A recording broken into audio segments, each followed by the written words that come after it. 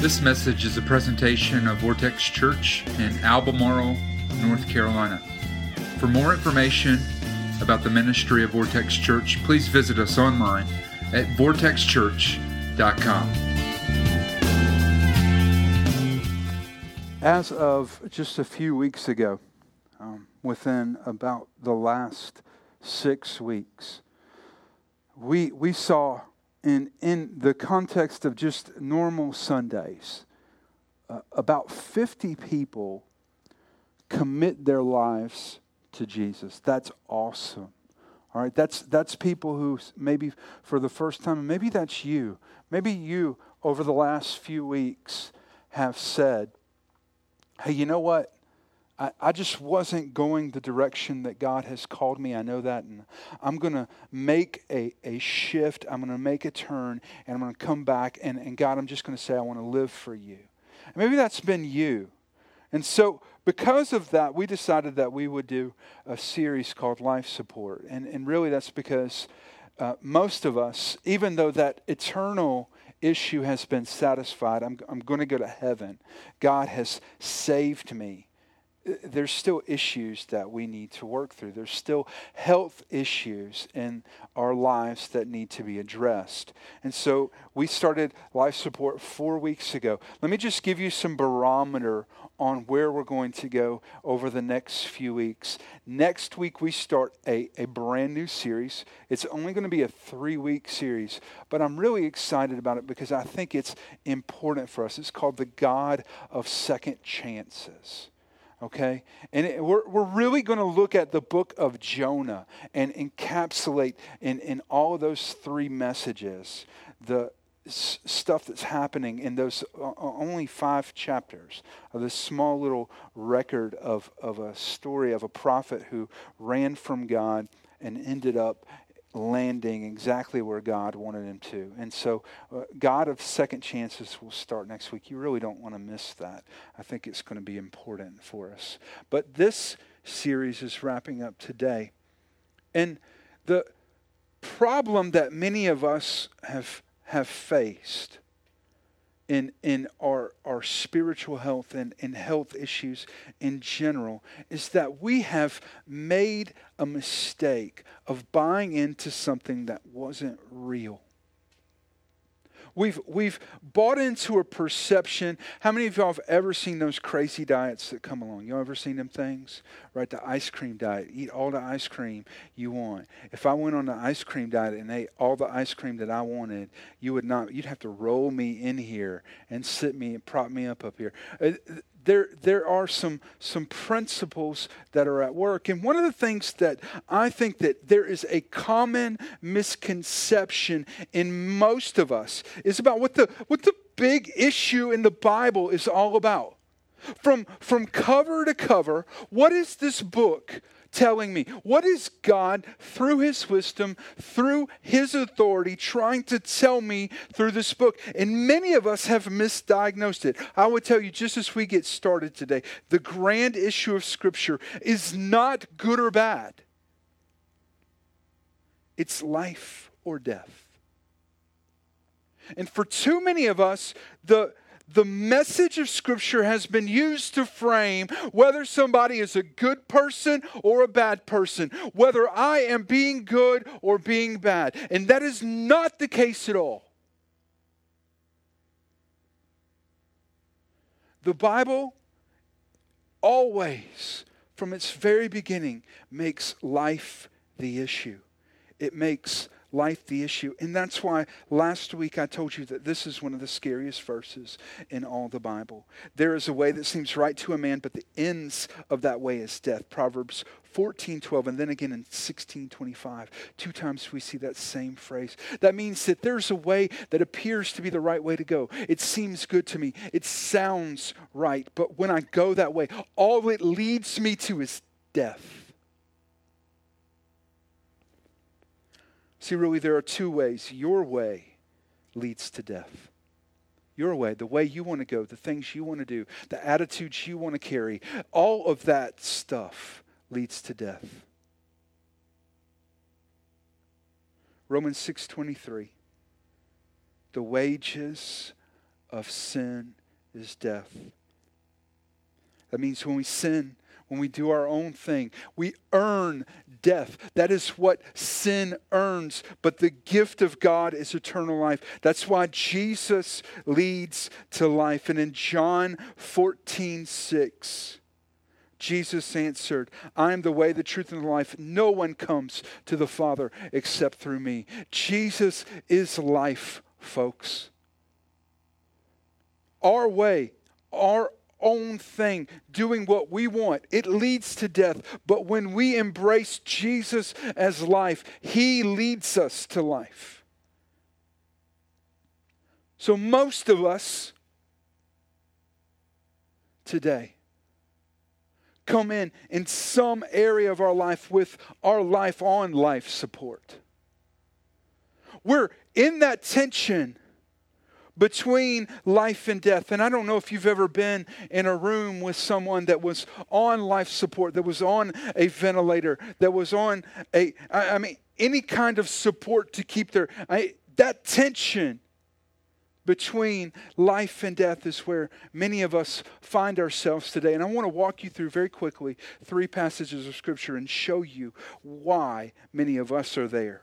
In Judges 21:25, the Bible says this, that in those days Israel had no king, and look, everyone did as he saw fit.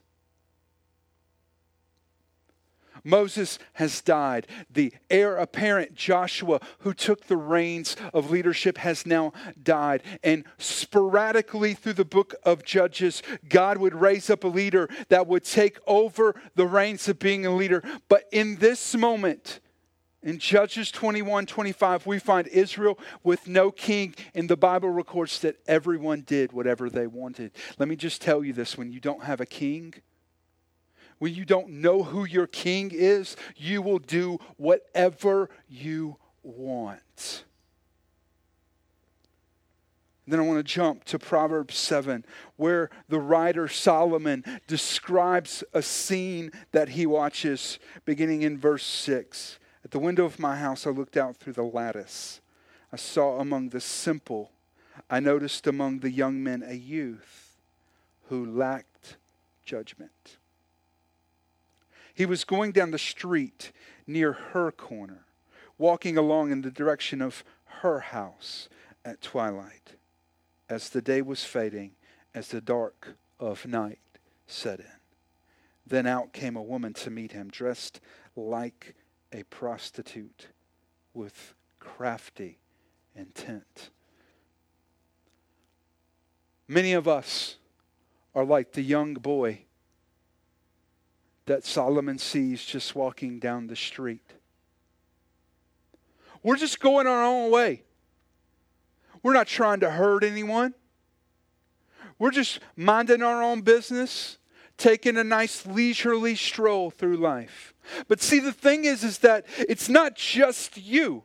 You're not the only player in life. You're not the only one that has intentions for your life. Obviously, we know God does, but we also have an enemy who wants to trip you up, trap you, deceive you, and leave you broken. If he can mess up God's plan. And so jumping forward in that chapter, Proverbs 7:22, all at once he followed her, like an ox going to the slaughter, like a deer stepping into a noose till an arrow pierces his liver, like a bird darting into a snare, little knowing it will cost him his life. Just walking along, just minding my own business. But it's not just your own business. Because obviously, like I said, God has a plan. And too many of us are like this young boy. We have just tried to be the good person in life. We've just tried to do the right thing. And then life has tempted us. It's thrown at us desires that we weren't prepared for. It's caused us to look in directions that we weren't planning to look, but we looked anyway. And like that young boy who was tempted and found wanting, when we turn to our own way, it leads to death. Many of you right now, if we were to step back and to look at your lives, I'm going to be honest with you, I don't think that many of us could work any harder. I know most of you.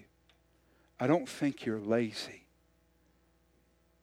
I don't think that your lives right now lack effort, but maybe we might identify with this little passage out of the book of Haggai. I think I should get some pastoral props for actually bringing out a passage from the book of Haggai today. So Haggai 1, 5 through 6. Be careful, give careful thought to your ways.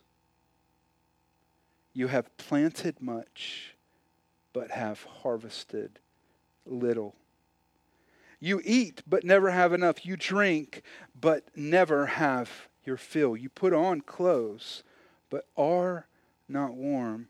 You earn wages only to put them in a purse with holes in it. How many of y'all would say today, that's how I feel? That's me. I've planted a lot, but I haven't harvested a whole lot. I'm working hard, but I don't see the kind of fruit that I think I should. I feel like we're earning money, but I feel like I just keep putting it into a purse with, what does the Bible tell us? With holes in it. You know, the thing that's interesting about our universe is that all of us right now are warmed by what we call the sun, which is a star. It's a large glob of burning gas. And one day, most likely many years from now, that star will burn out. And what happens at the end of a star's life is that it collapses into itself as it burns out. The gravity that is created from that is so strong that the fastest thing in the universe, a particle of light, cannot escape it. We call it a black hole. And for many of us today, the reason that we feel so empty, we feel like we're working so hard and we're not satisfied, is because we have a black hole inside of us.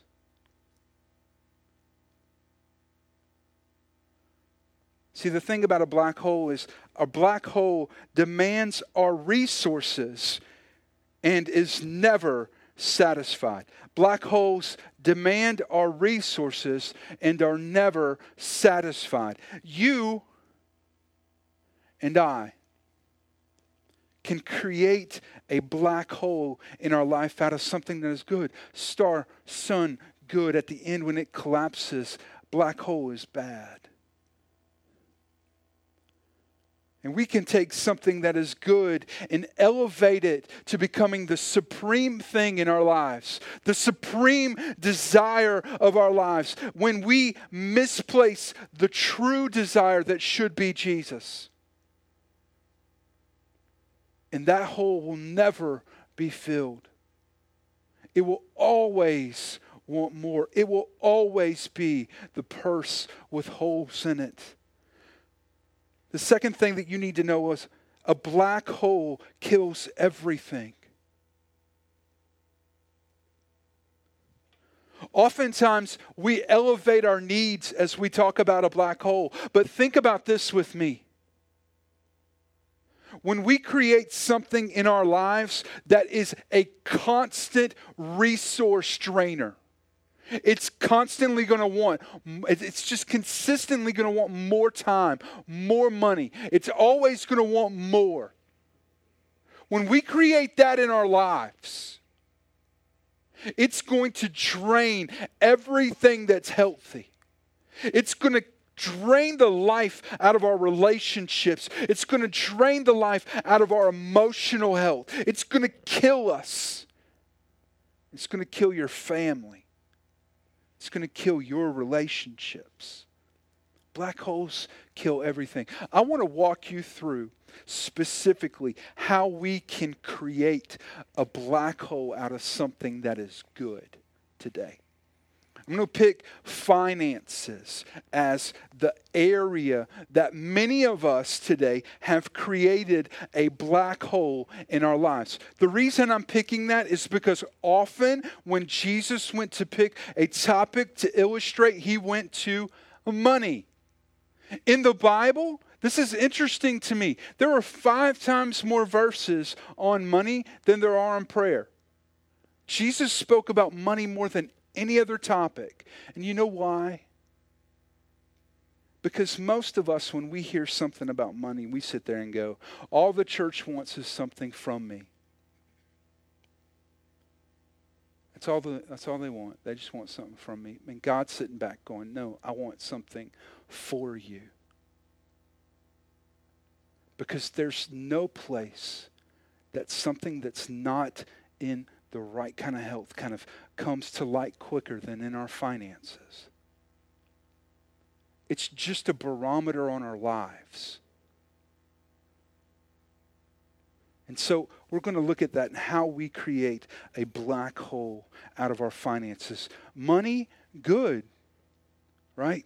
When it becomes supreme thing in our lives, bad. We create a black hole. So here we go. How do we create a black hole out of our finances? Number 1, we become consumed with the word more. I need that new fill in the blank.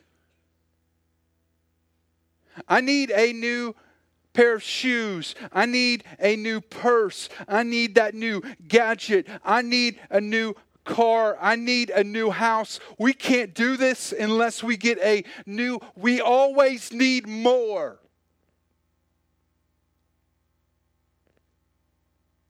And the truth is that many of us are already there. The average person in America, listen to this, the average person in America encounters in one day over 3,000 advertisements. That's a ton of people all day long telling you that you need something.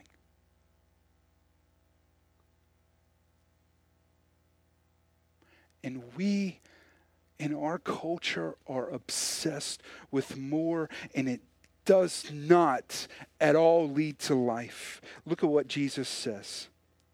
Luke 12:15. Watch out.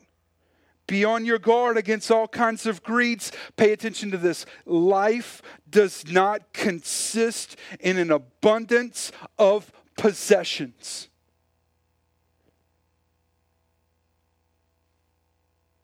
Life does not consist in an abundance of possessions.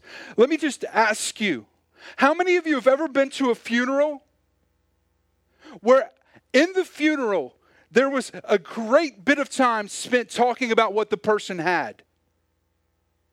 Ever happened? No, it hasn't. Now, we will talk about what somebody gave, won't we?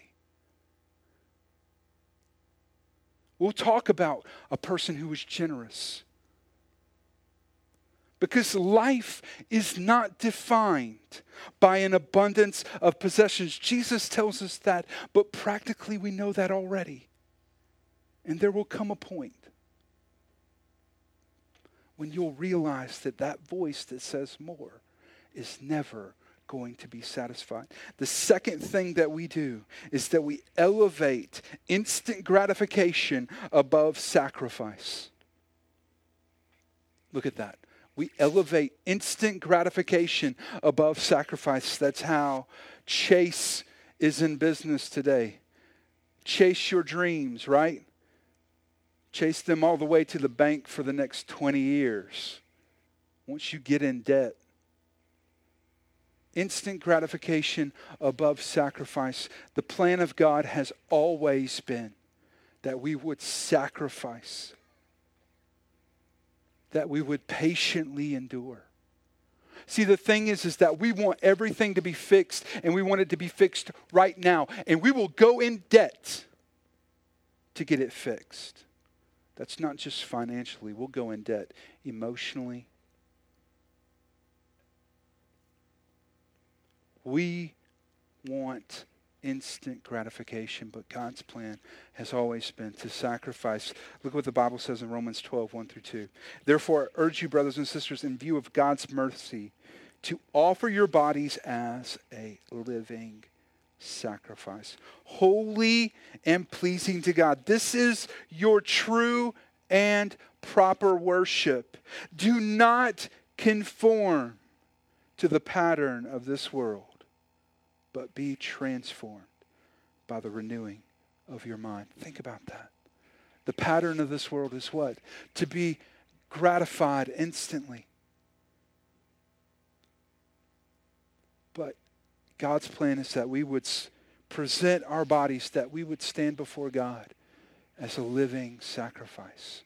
The third thing that we do is that we spend everything that you have. We spend everything we have. If you want to create a black hole in your finances, spend everything you have. That's a relatively new idea. Most of our families that are in here right now, you probably live paycheck to paycheck. But if you went back 100 years, even back 60 years, it would be difficult to find a family that didn't first tithe off of what they got, and second, save.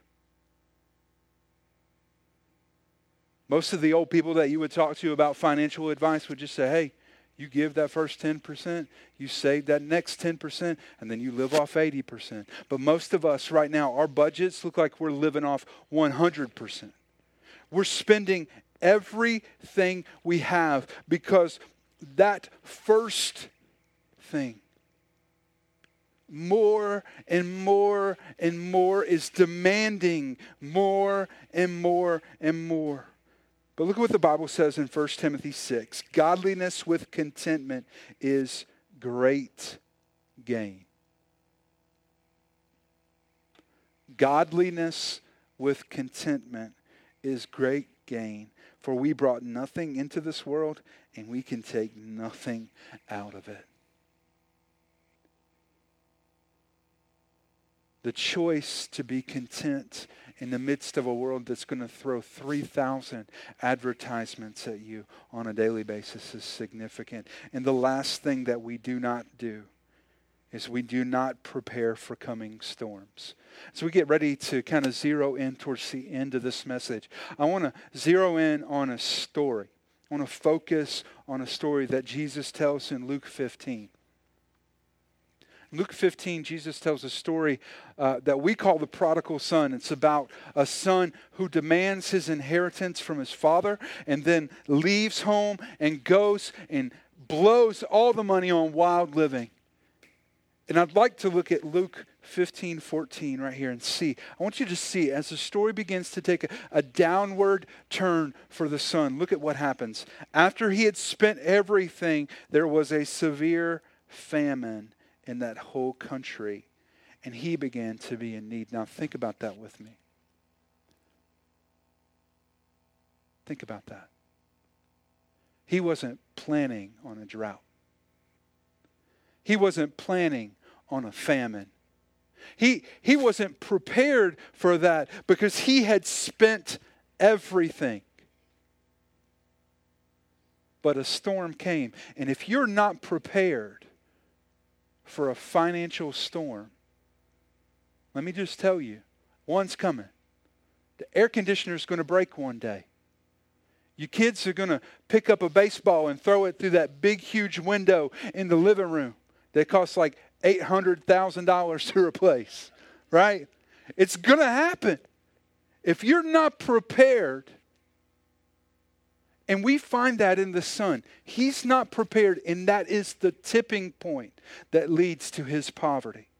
Is that there is a storm, and it's not just a personal storm, it affects the whole country. So what I want to do is I want to give you 4 things as life support. When we have created a black hole, here is what we can do to address that in our lives. The first thing that you need to do is to be real about where you are. You need to be real about where you are. Look at what the son does in Luke 15:17. He says, or the Bible says, when he came to his senses, he said, how many of my father's hired servants have food to spare? And here I am, starving to death. We need to be real about where we are. All right, if you have created a black hole financially, and you're the person right now that's living just saying more and more and more and more, I just need more, and you have more and more credit card debt and more bills that you can't pay, you need to wake up and look at it. I counseled a family not too long ago that was struggling financially, and I said, well, how are you paying for stuff? And they said, we're just kind of using credit cards. Bad plan, first of all. And I said, well, how much debt do you have right now? They said, we don't know. I said, well, you need to know. First step, go home. Let's figure it out. So they went home, pulled all their consumer debt, all their credit cards, $75,000 in consumer credit card debt. That's a lot of money, folks. They didn't even know it. Wasn't even on their radar. We've got to be real about where we are. Some of you have created a black hole in a relationship. You've put expectations that are on that relationship that are so high, nobody, not even Jesus, could even live up to that standard. And all you're asking for all the time is more, more, more. Black hole. Let's start just like the son did and just wake up and be real about where we are. Number 2, develop a plan of attack.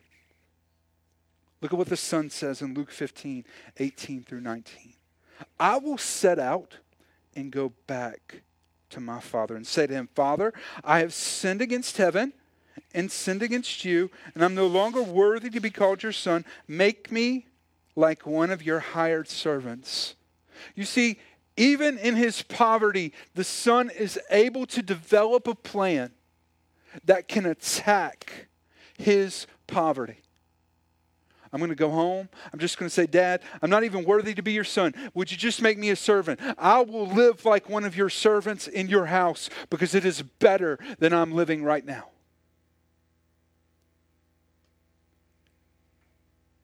How many of y'all know that if you don't have a plan, you're planning to fail? How many of y'all know that? I say here's my statement, and y'all can just write this down if you're taking notes. We either live by design or by default. Our lives will default to whatever it is that's normal and practical, or we will live by God's design.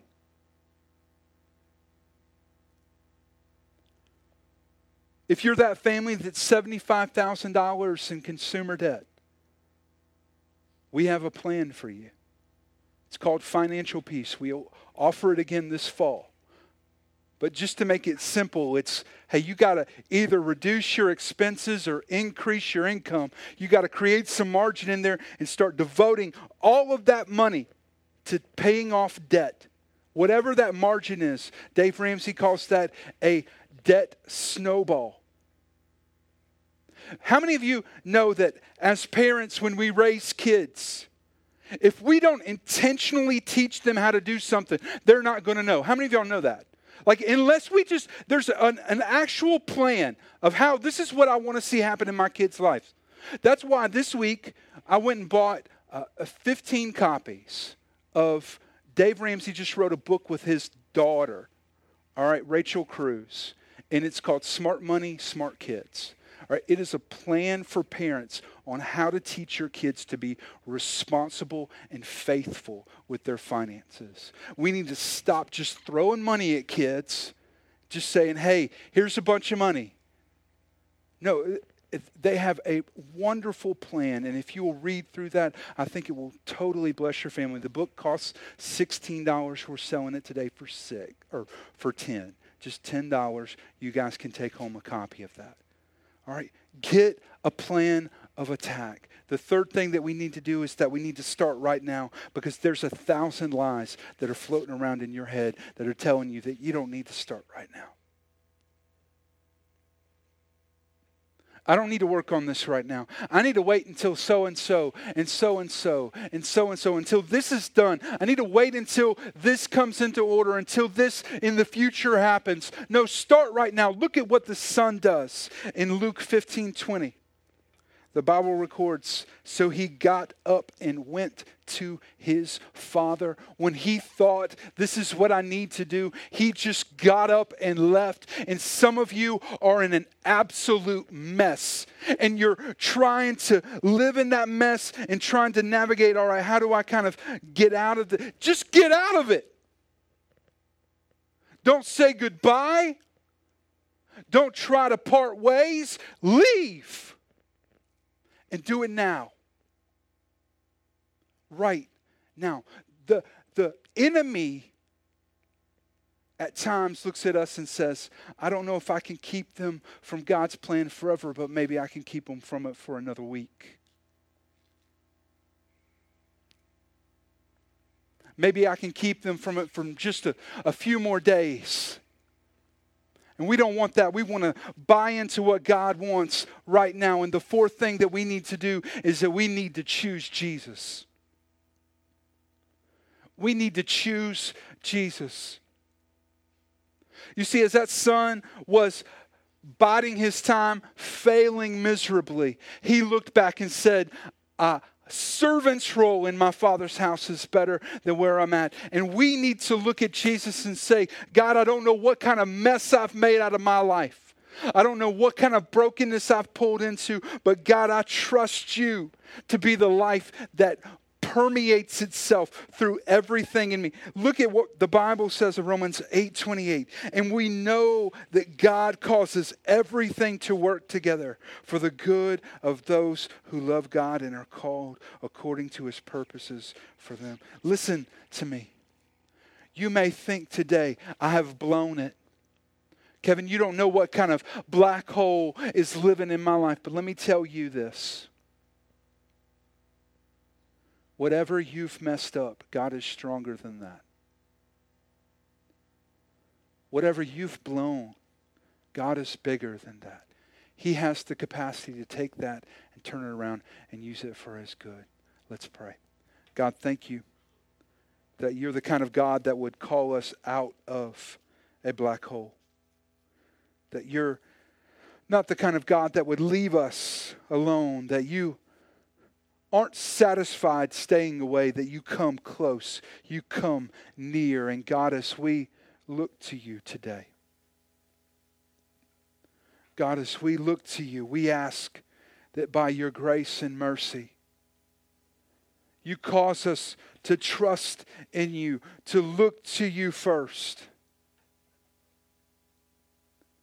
God, many of us are living with black holes in our life. We're living with a brokenness that's hurting us, that's keeping us from experiencing the full life that you want to give us. And so today, God, those of us that are on life support, we ask you to come and to bring us back to life, to breathe life into these areas. They're good, and you've blessed us with them, and we've turned them into negative things by creating a supreme thing out of them. And so, God, we look to you today. So with nobody looking around, every eye closed, I just want you to process this question right now. I want you to think through this question and process it. What's life look like for you right now? What does life look like for you right now?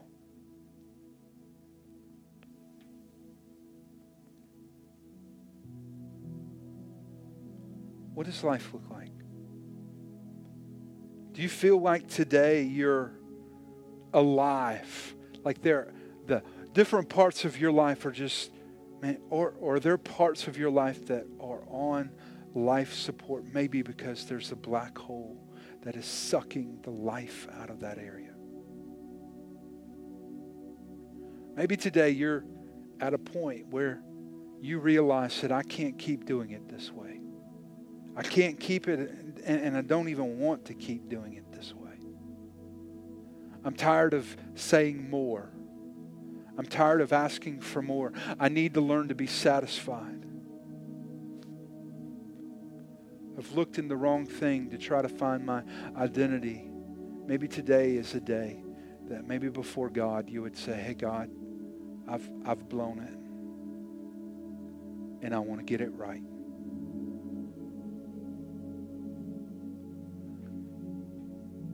If that's you today,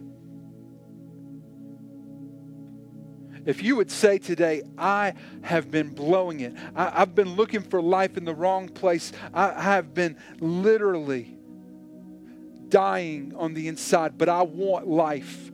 I want to live with the life of Jesus alive in me. If that's you, would you raise your hand right now?